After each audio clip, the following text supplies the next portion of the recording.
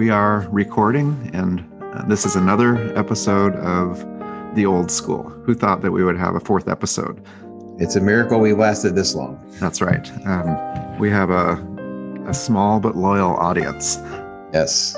Today's topic is meant to build on our excellent conversation last week. What was that about? I forgot. Something about TV and Sesame Street. And we bad-mouthed Elmo for about an hour, if I recall. And why not? Right. You know? So that's kind of a backwards tease where we want them to go back and watch that other episode, or listen, not watch, but listen. This is why it's good to have a recording experience to individuals such as yourself on this podcast. You know, bring that kind of insight into the workings. You know, that little back advertising. Hey, go check out the previous episode. Well, I could do shameless plugs for my survey business called Ahart Solutions, but I won't. Wait a minute. So today we're talking about praise. We came with an agenda. I thought we were talking about pitchers and catchers reporting. Baseball season starting. You're already getting off topic. I'm sorry. It's a little bit early for that. Stay focused, Herr Miller. Yes. Again, I'm Dr. Stephen Bourgeois, and this is Ross Miller. And we're talking about praise. We're not going to praise each other. That would be really, really weird. Good job, Ross. I like the way you said that. The intricacy in which you made your point, mixed in with nuance and yet humor, really brought home the point. So technically speaking, if we ever complimented each other, it would be interpreted as ironic. Is that right? Certainly. And here's a test question. Okay. What would happen if you praised a German person, somebody in Germany? How would they respond? Do you want me to say this in German? No. Oh, okay. You could Sorry. start with that. Just how would I'm they getting respond? better, by the way. Don't say that. I know, but how would they respond? What would they say if you said, "Boy, that was really great what you just did there"? I think they'd be confused, wouldn't they? They would. For example, if you praise their attire, maybe you say, "That's a really great shirt." And their response would probably be to minimize it, right? And say, "Oh, isn't it too old looking or out of date?" That they come up with a way to minimize it. Right. So that's a cultural thing, but do a act of praise to an American. We feed on that, don't we? Well, it's just part of the kind of the cultural relationship kind of guidelines and expectations, as it were. I think there's an expectation that, I mean, not necessarily compliment, certainly not right off the bat, but I mean, I think certainly it allows for it much more so than Germany does. Well, and we're also quite used to the thumbs up on these digital platforms that we both don't use. Not me, no. But you hit that thumb and you've complimented somebody, and you don't have to articulate anything. Just, I like it. Yeah, and it doesn't require any more explanation than that. So they're rendering it useless, to a degree. So, well, eventually we're going to be talking about praise in the classroom, praise in school. But I want to start out with an example of praise in the choir room, which seems like a pun in there somewhere. But I will say that I've spent many years working as a choir director. In fact, maybe people from my choir are listening to this. As a director of a relatively small choir, whenever they finished something in rehearsal, the eyes would look up and somebody has to say something. And typically it's the director who will tell them something. And my standard response was, "That wasn't horrible."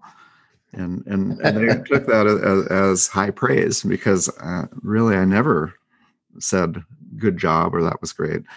Occasionally I would say I had some goosebumps, and that was about the best I did, but it was real. I had goosebumps and I told them. But for the most part, I kept that to a minimum. And the idea was that the music itself, was something sacred and something that was valuable on its own.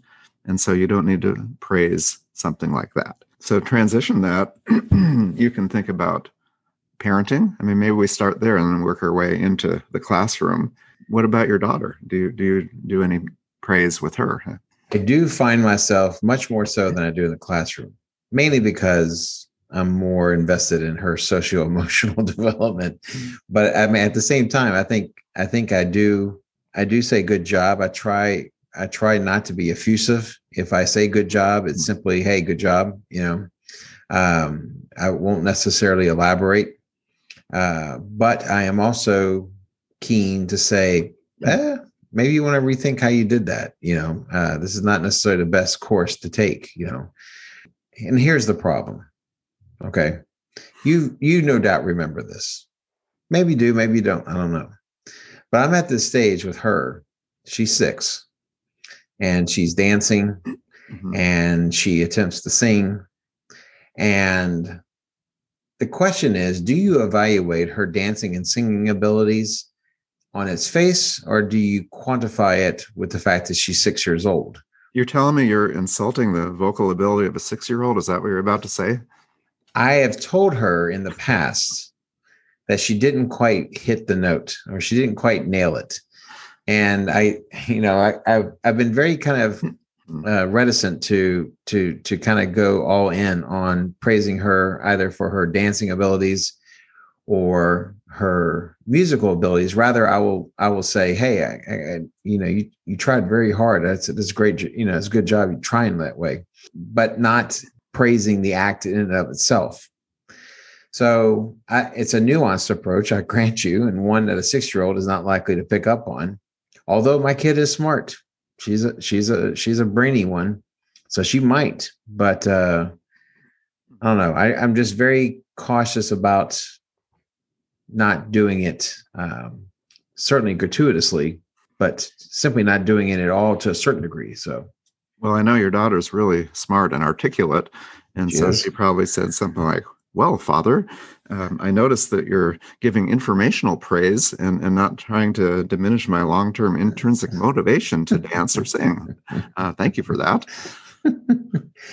I think the biggest thing that I do, I guess, to encourage her is to afford her more possibilities and opportunities to do something. So, for example, during the quarantine, she has developed a very keen interest in and a near obsession with ancient Egypt. And so as an historian, I must tell you, I feel a little verklempt when I consider that my kid is getting into ancient Egypt. But just, instead of saying, hey, great job for liking ancient Egypt, or, wow, you're so smart. Rather, I spend time trying to find opportunities for her to kind of exercise that intelligence and that interest, and not attaching anything else to it other than her being able to swim in the waters of ancient Egyptian knowledge and what have you. And this is going so far as to, because she told me a couple weeks ago, rather, that she wanted to learn another language. And so I thought, oh, great, German or maybe French. Her mother speaks. But she said she wanted to learn Arabic, and not just any Arabic. She wanted to learn Egyptian Arabic, because it was her goal that she couldn't really study hieroglyphics and she couldn't really study ancient Egypt unless she knew not just Arabic, but Egyptian Arabic.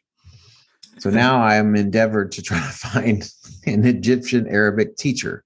So that's what you hope for, I think, in the sense that you want to foster desire and interest in a particular subject, but you don't want to cheapen it by being a bit too effusive with whatever praise you're doling out. Well, I think your system is clearly working if you're creating a scholar and an archaeologist at such a young age.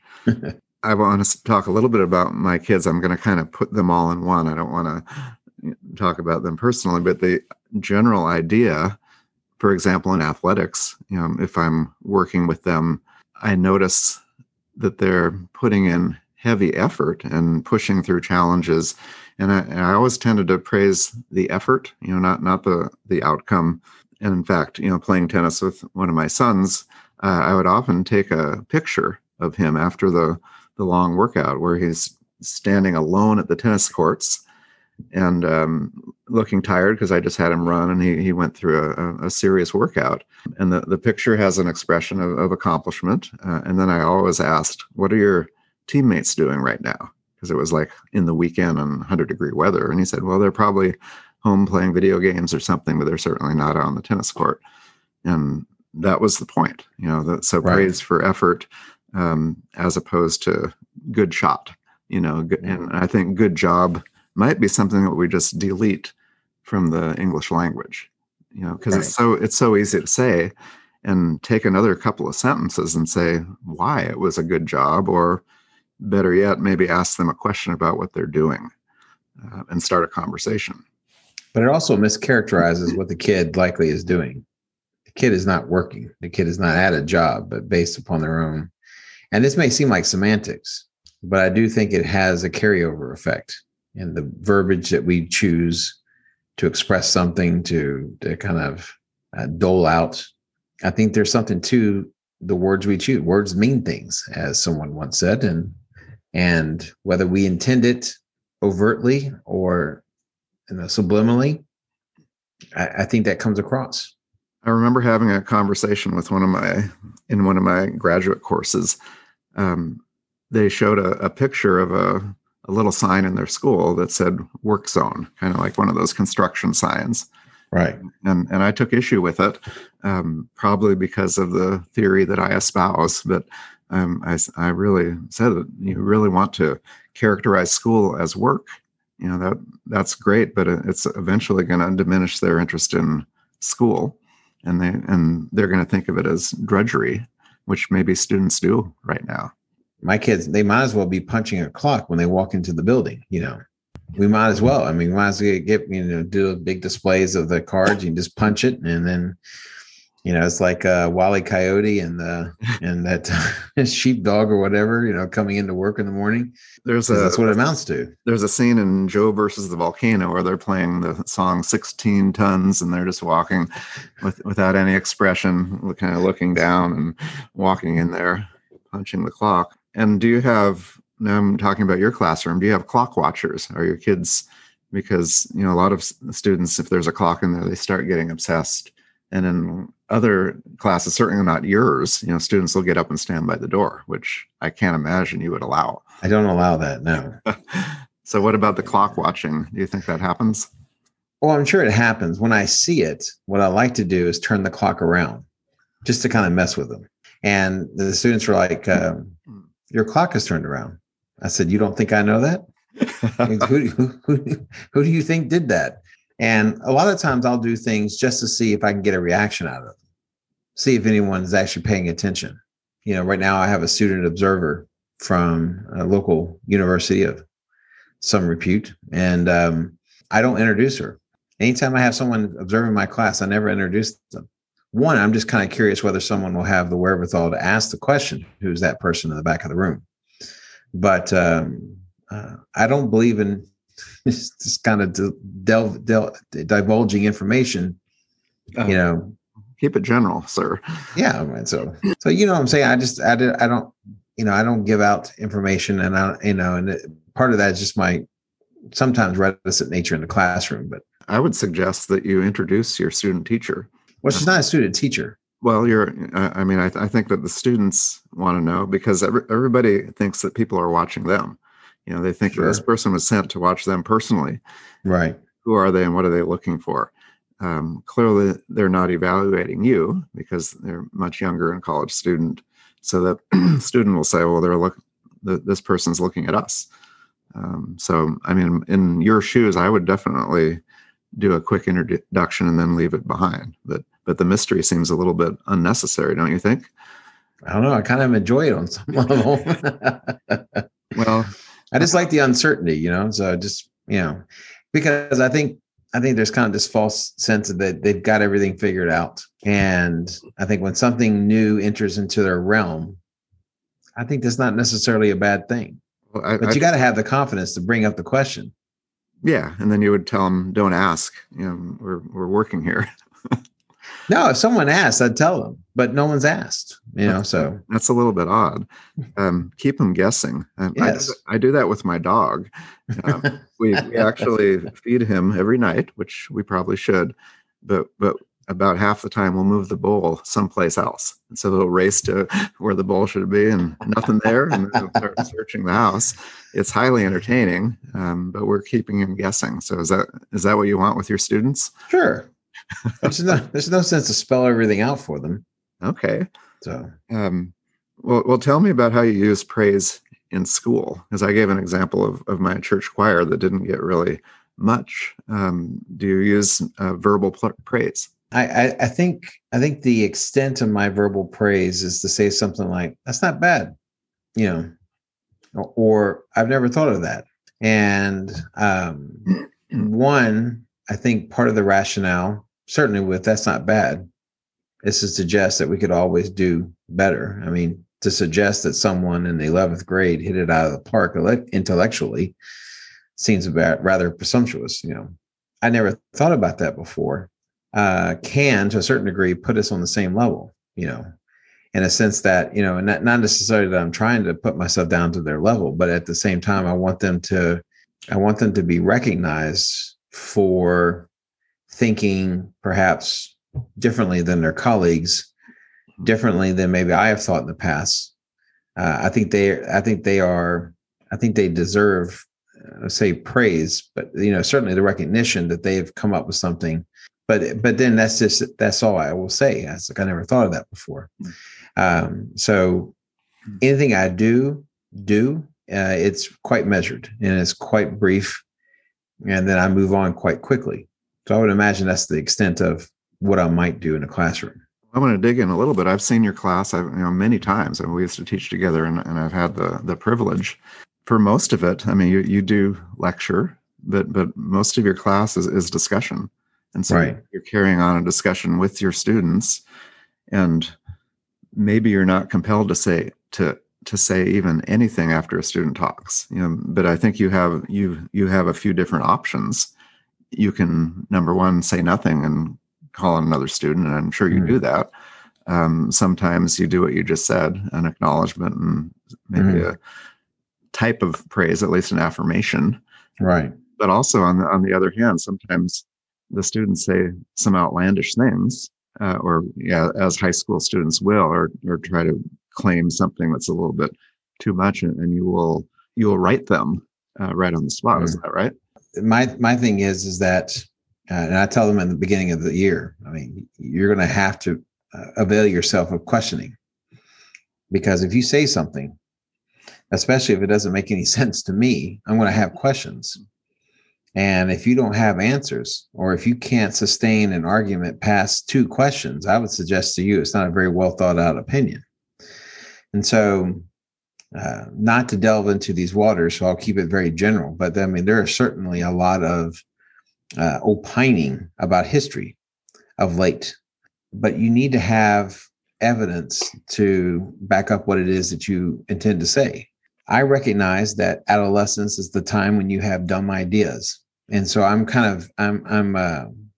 accepting of that. And I don't mind that happening. I don't mind them saying stupid stuff.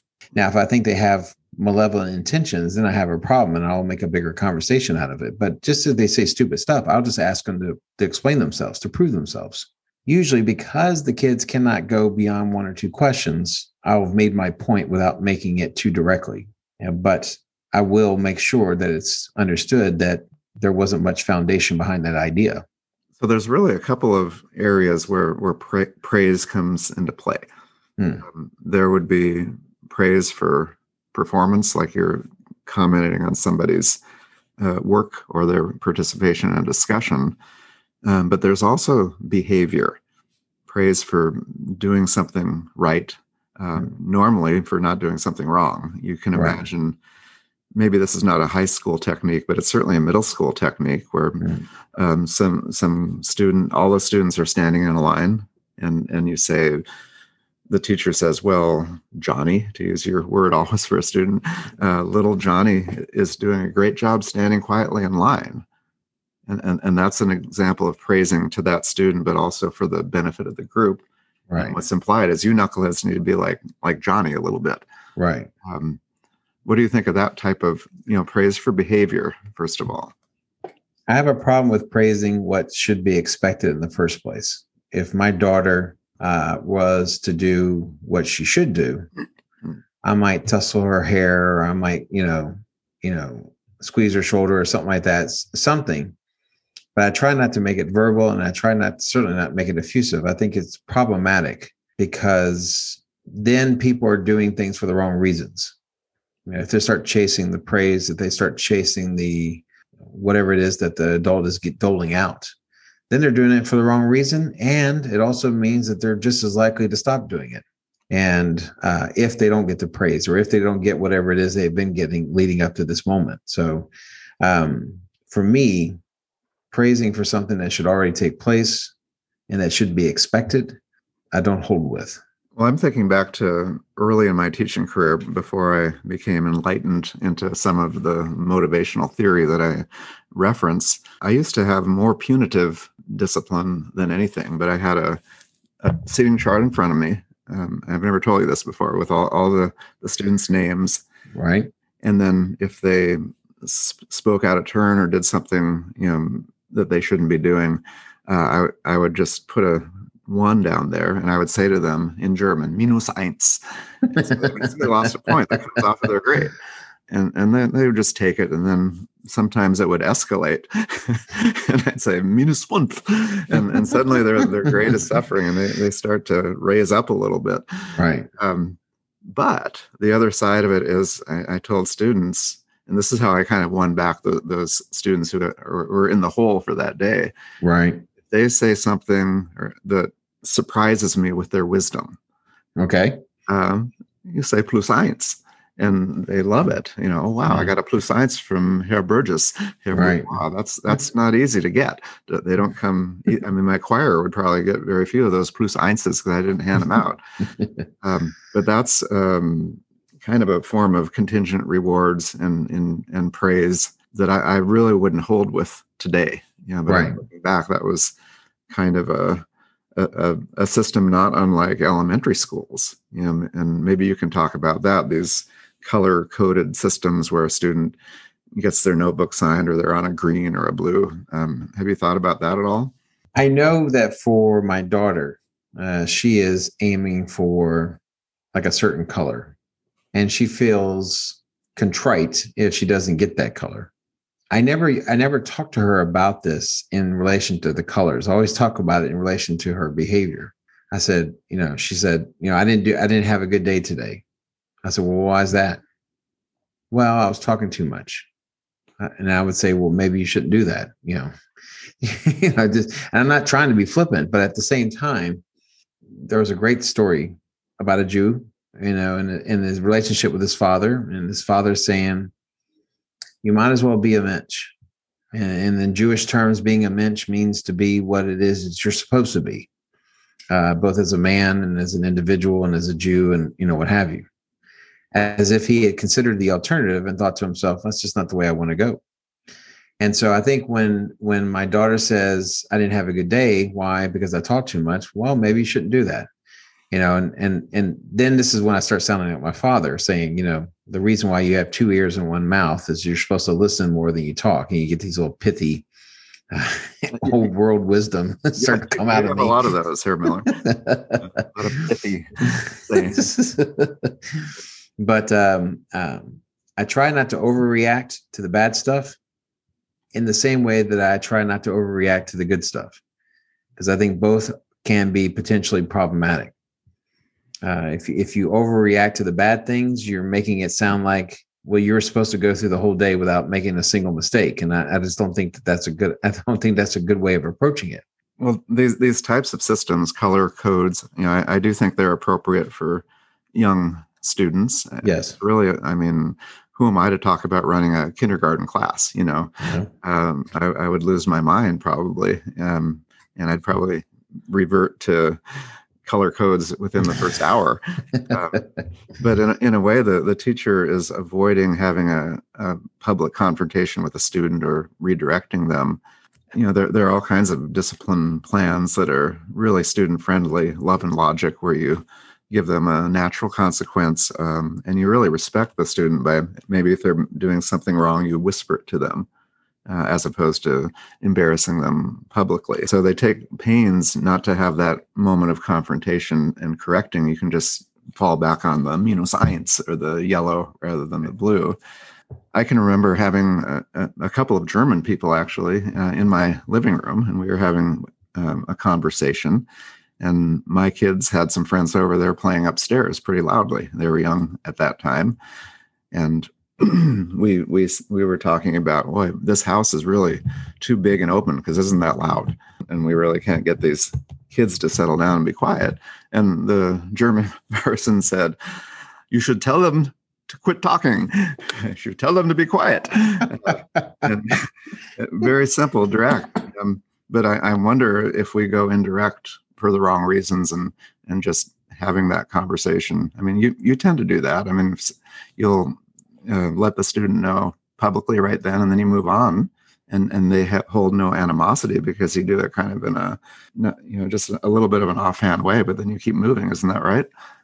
Well, yeah, I think you have to call things out. I don't mind confrontation. I've never minded confrontation. And I think one of the kind of the side effects of technology is that it allows people to avoid confrontation, because then you can email instead of phone call or ask for a meeting or, whatever the case may be. I do think that there is a general lack of wanting to confront. I think in education, there's also the other issue that you don't feel like you're going to be supported if you press the case much.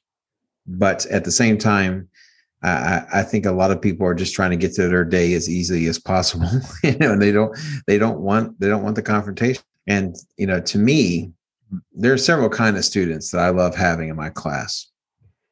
One is the jerk, because, it depends on why they're a jerk or how they're a jerk, but I just don't mind making the correction.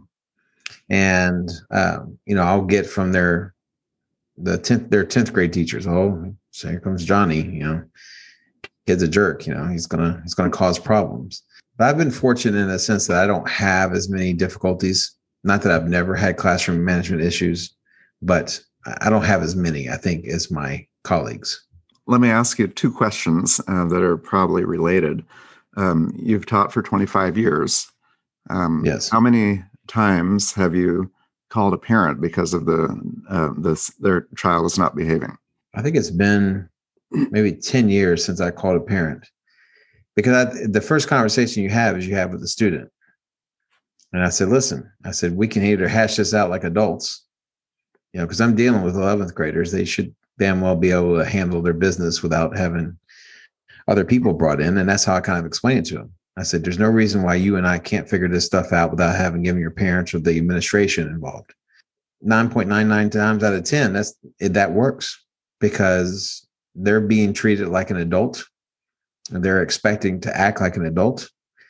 And they also don't want any additional hassle. Now, if someone did something heinous, then that kind of takes it out of my hands. But I think it's been 10 years since I've called a parent. Wow, that is a long time. I think a lot of teachers who might be listening would wonder, because they're calling parents all the time. Now, you're talking about behavior stuff. Now, I'm required to call parents as far as like grades. Oh yeah, that's different. Yes, different. But as far as like behavior goes, then no, it's been a while. I mean, you could call parents because the student has shown improvement or something, and that means a lot to parents. The other question you kind of anticipated, but I'll ask it anyway. In those 25 years, how many disciplinary referrals have you written? I haven't written one of those in maybe 20 years. I mean, I just, it always seemed like a failure to have something leave my classroom as far as a problem goes, as if I could not deal with it myself. Now, that does not come from a point of pride where I must deal with it myself, but simply that I have the ability to deal with something myself. And why would you make the impression to your bosses by the constant sending of referrals to the office that you can handle? You cannot handle your business.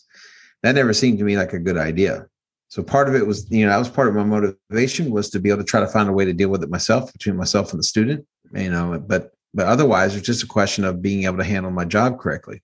Well, in a way, imagine you're with that student for a full year, so you want to maintain that positive relationship, and it's almost a breach of trust, bringing Right. in somebody else.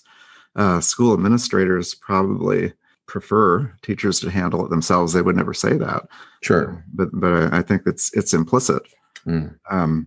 I took kind of a long-term approach because, as a German teacher, I often had students for 4 years.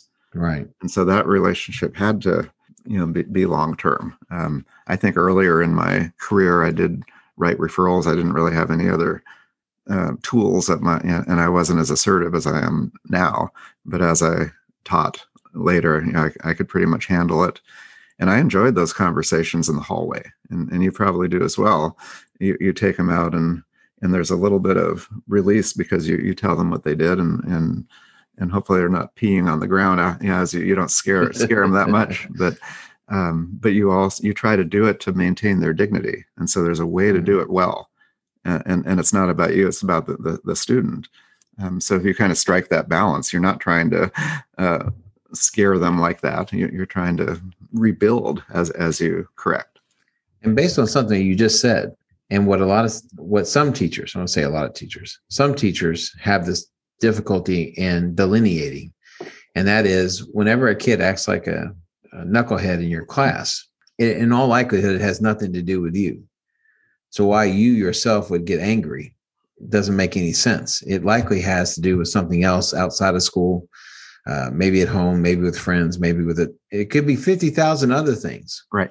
But it's a pretty unique egotism to assume it has to be about you. And yeah. And because of that, that has shaped how I deal with things. Since I know it's probably not about me, then I can take me out of the equation when I interact with the kiddo. Interesting point. I just praised you, but it really is. Good job, Ross. Thank you. Thank you. Yeah, you're really good at talking.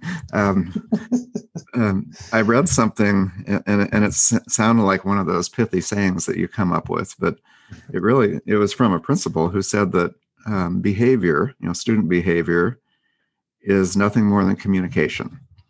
And I paused for a little bit reading that. I thought that's pretty good, because there's a lot of backstory behind that behavior. I mean, sometimes they're behaving in your class to test you, and I imagine that you've passed that test pretty easily, pretty early on, but they do that. They need to find their boundaries. But also they have issues that they bring with them into the classroom. How you handle that is really, really important. And I think when a student is struggling and they know it and you know it, you can keep their dignity and win a loyalty that's really deep, or you can shut them down right then, because it's very easy to confront a student right in front of everybody, and it's short and sweet. But long term, that might damage something, and also has an effect on your audience, which is the rest of that class. Sure. I was amazed when I started teaching, because I learned quite early on to stay out of the teacher's lounge, because there's some bitter old fools in that teacher's lounge. Can you say that again? Because there's probably young teachers who think that's the place you need to go to learn from the veterans. The teacher's lounge is where people go to bitch. And it's usually a bitching that has a lot based in just being ticked off that this is what they do for a living, or being ticked off that they can't control the situation. And of course, this isn't a blanket statement, but I learned quite early on, even before I started my teaching career, I was substituting. And I realized every time I went into the teacher's lounge, I didn't want to be there, because, you get these old crusty teachers sitting there going, why do you want to be a teacher? These kids are horrible. And I say to myself, well, all right, another bitter old fool, just railing against the system when they create the system. You're the one that creates the environment in the classroom. Let's say someone say, you get the kids you deserve, you get the children you deserve, you get the students you deserve. And so a lot of it goes to that. And I learned quite early to stay away from it, just because, I had a goal in mind. This is what I wanted to do. I liked working with kids. And if you have that attitude, why you would take an automatic adversarial relationship with them, or why you wouldn't think about their side of things, is beyond me. I just don't get it. What are you doing? Do you do this with your friends? I don't understand. Do you do it with family? Who does this? And that's part of what you see when you explore this topic. I think classroom management, just the word management is kind of interesting. I would say with certain students, management is embedded in every activity. I mean, there are transitions from one task to another, and teachers have systems for all of that. But ultimately, the teacher needs to control the room and gain the loyalty of the students over time. So you're not having to manage them, but they're managing themselves. But there's nothing more emasculating to be in a room of students where you seem to be outnumbered and have nothing to offer to settle them down. It's a tough place to be, as a substitute teacher. I taught for about 3 years early on, and that was tough. I mean, at the end of the day, because I didn't have that long-term approach to them. You had to, make your point right away, or they're gonna, smell blood, I guess. Right. But in the classroom that you have, you feel like you're not concentrating so much on keeping them under control. You've already passed that by pretty early. And once you've done that, then you can concentrate on other things, more important things. The more you have a control over the situation, the more you can then, do dives into whatever it is that you want to talk about, but you can't do that until you first establish some sort of control. And the problem is, this is the toughest thing to teach new teachers. And you could say that part of it is a little bit like, is it something that you can really teach? It is something that the teachers have to develop their own style with, and they have to be able to figure out how best to do it. That's a scary thing, because teachers who just are new to the profession probably had very little training on that aspect.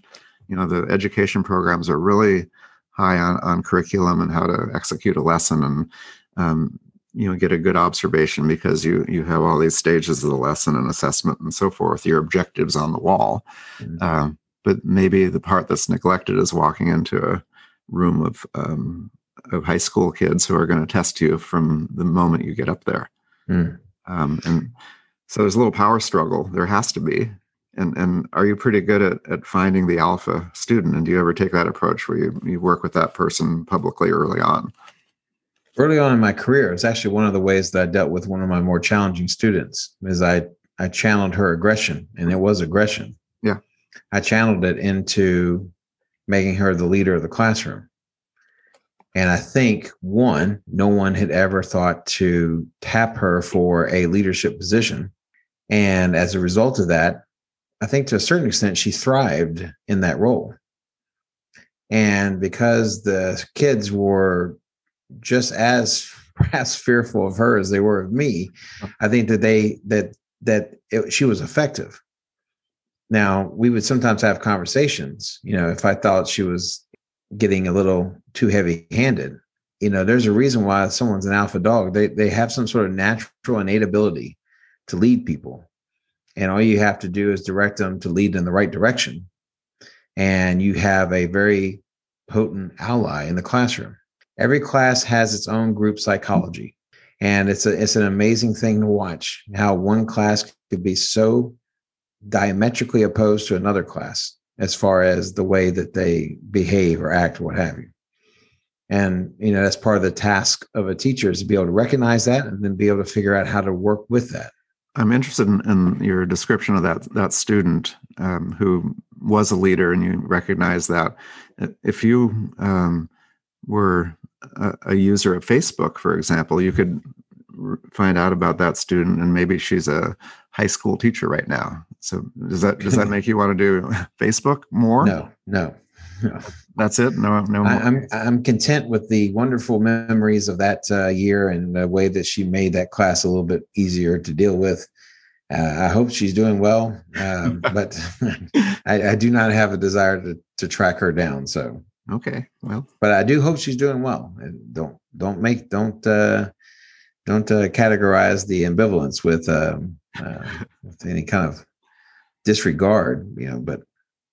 Well, earlier on when we started, you tried to connect baseball with my scholarly attempts at discussing praise in the classroom. So what were you getting at there exactly? I don't understand it.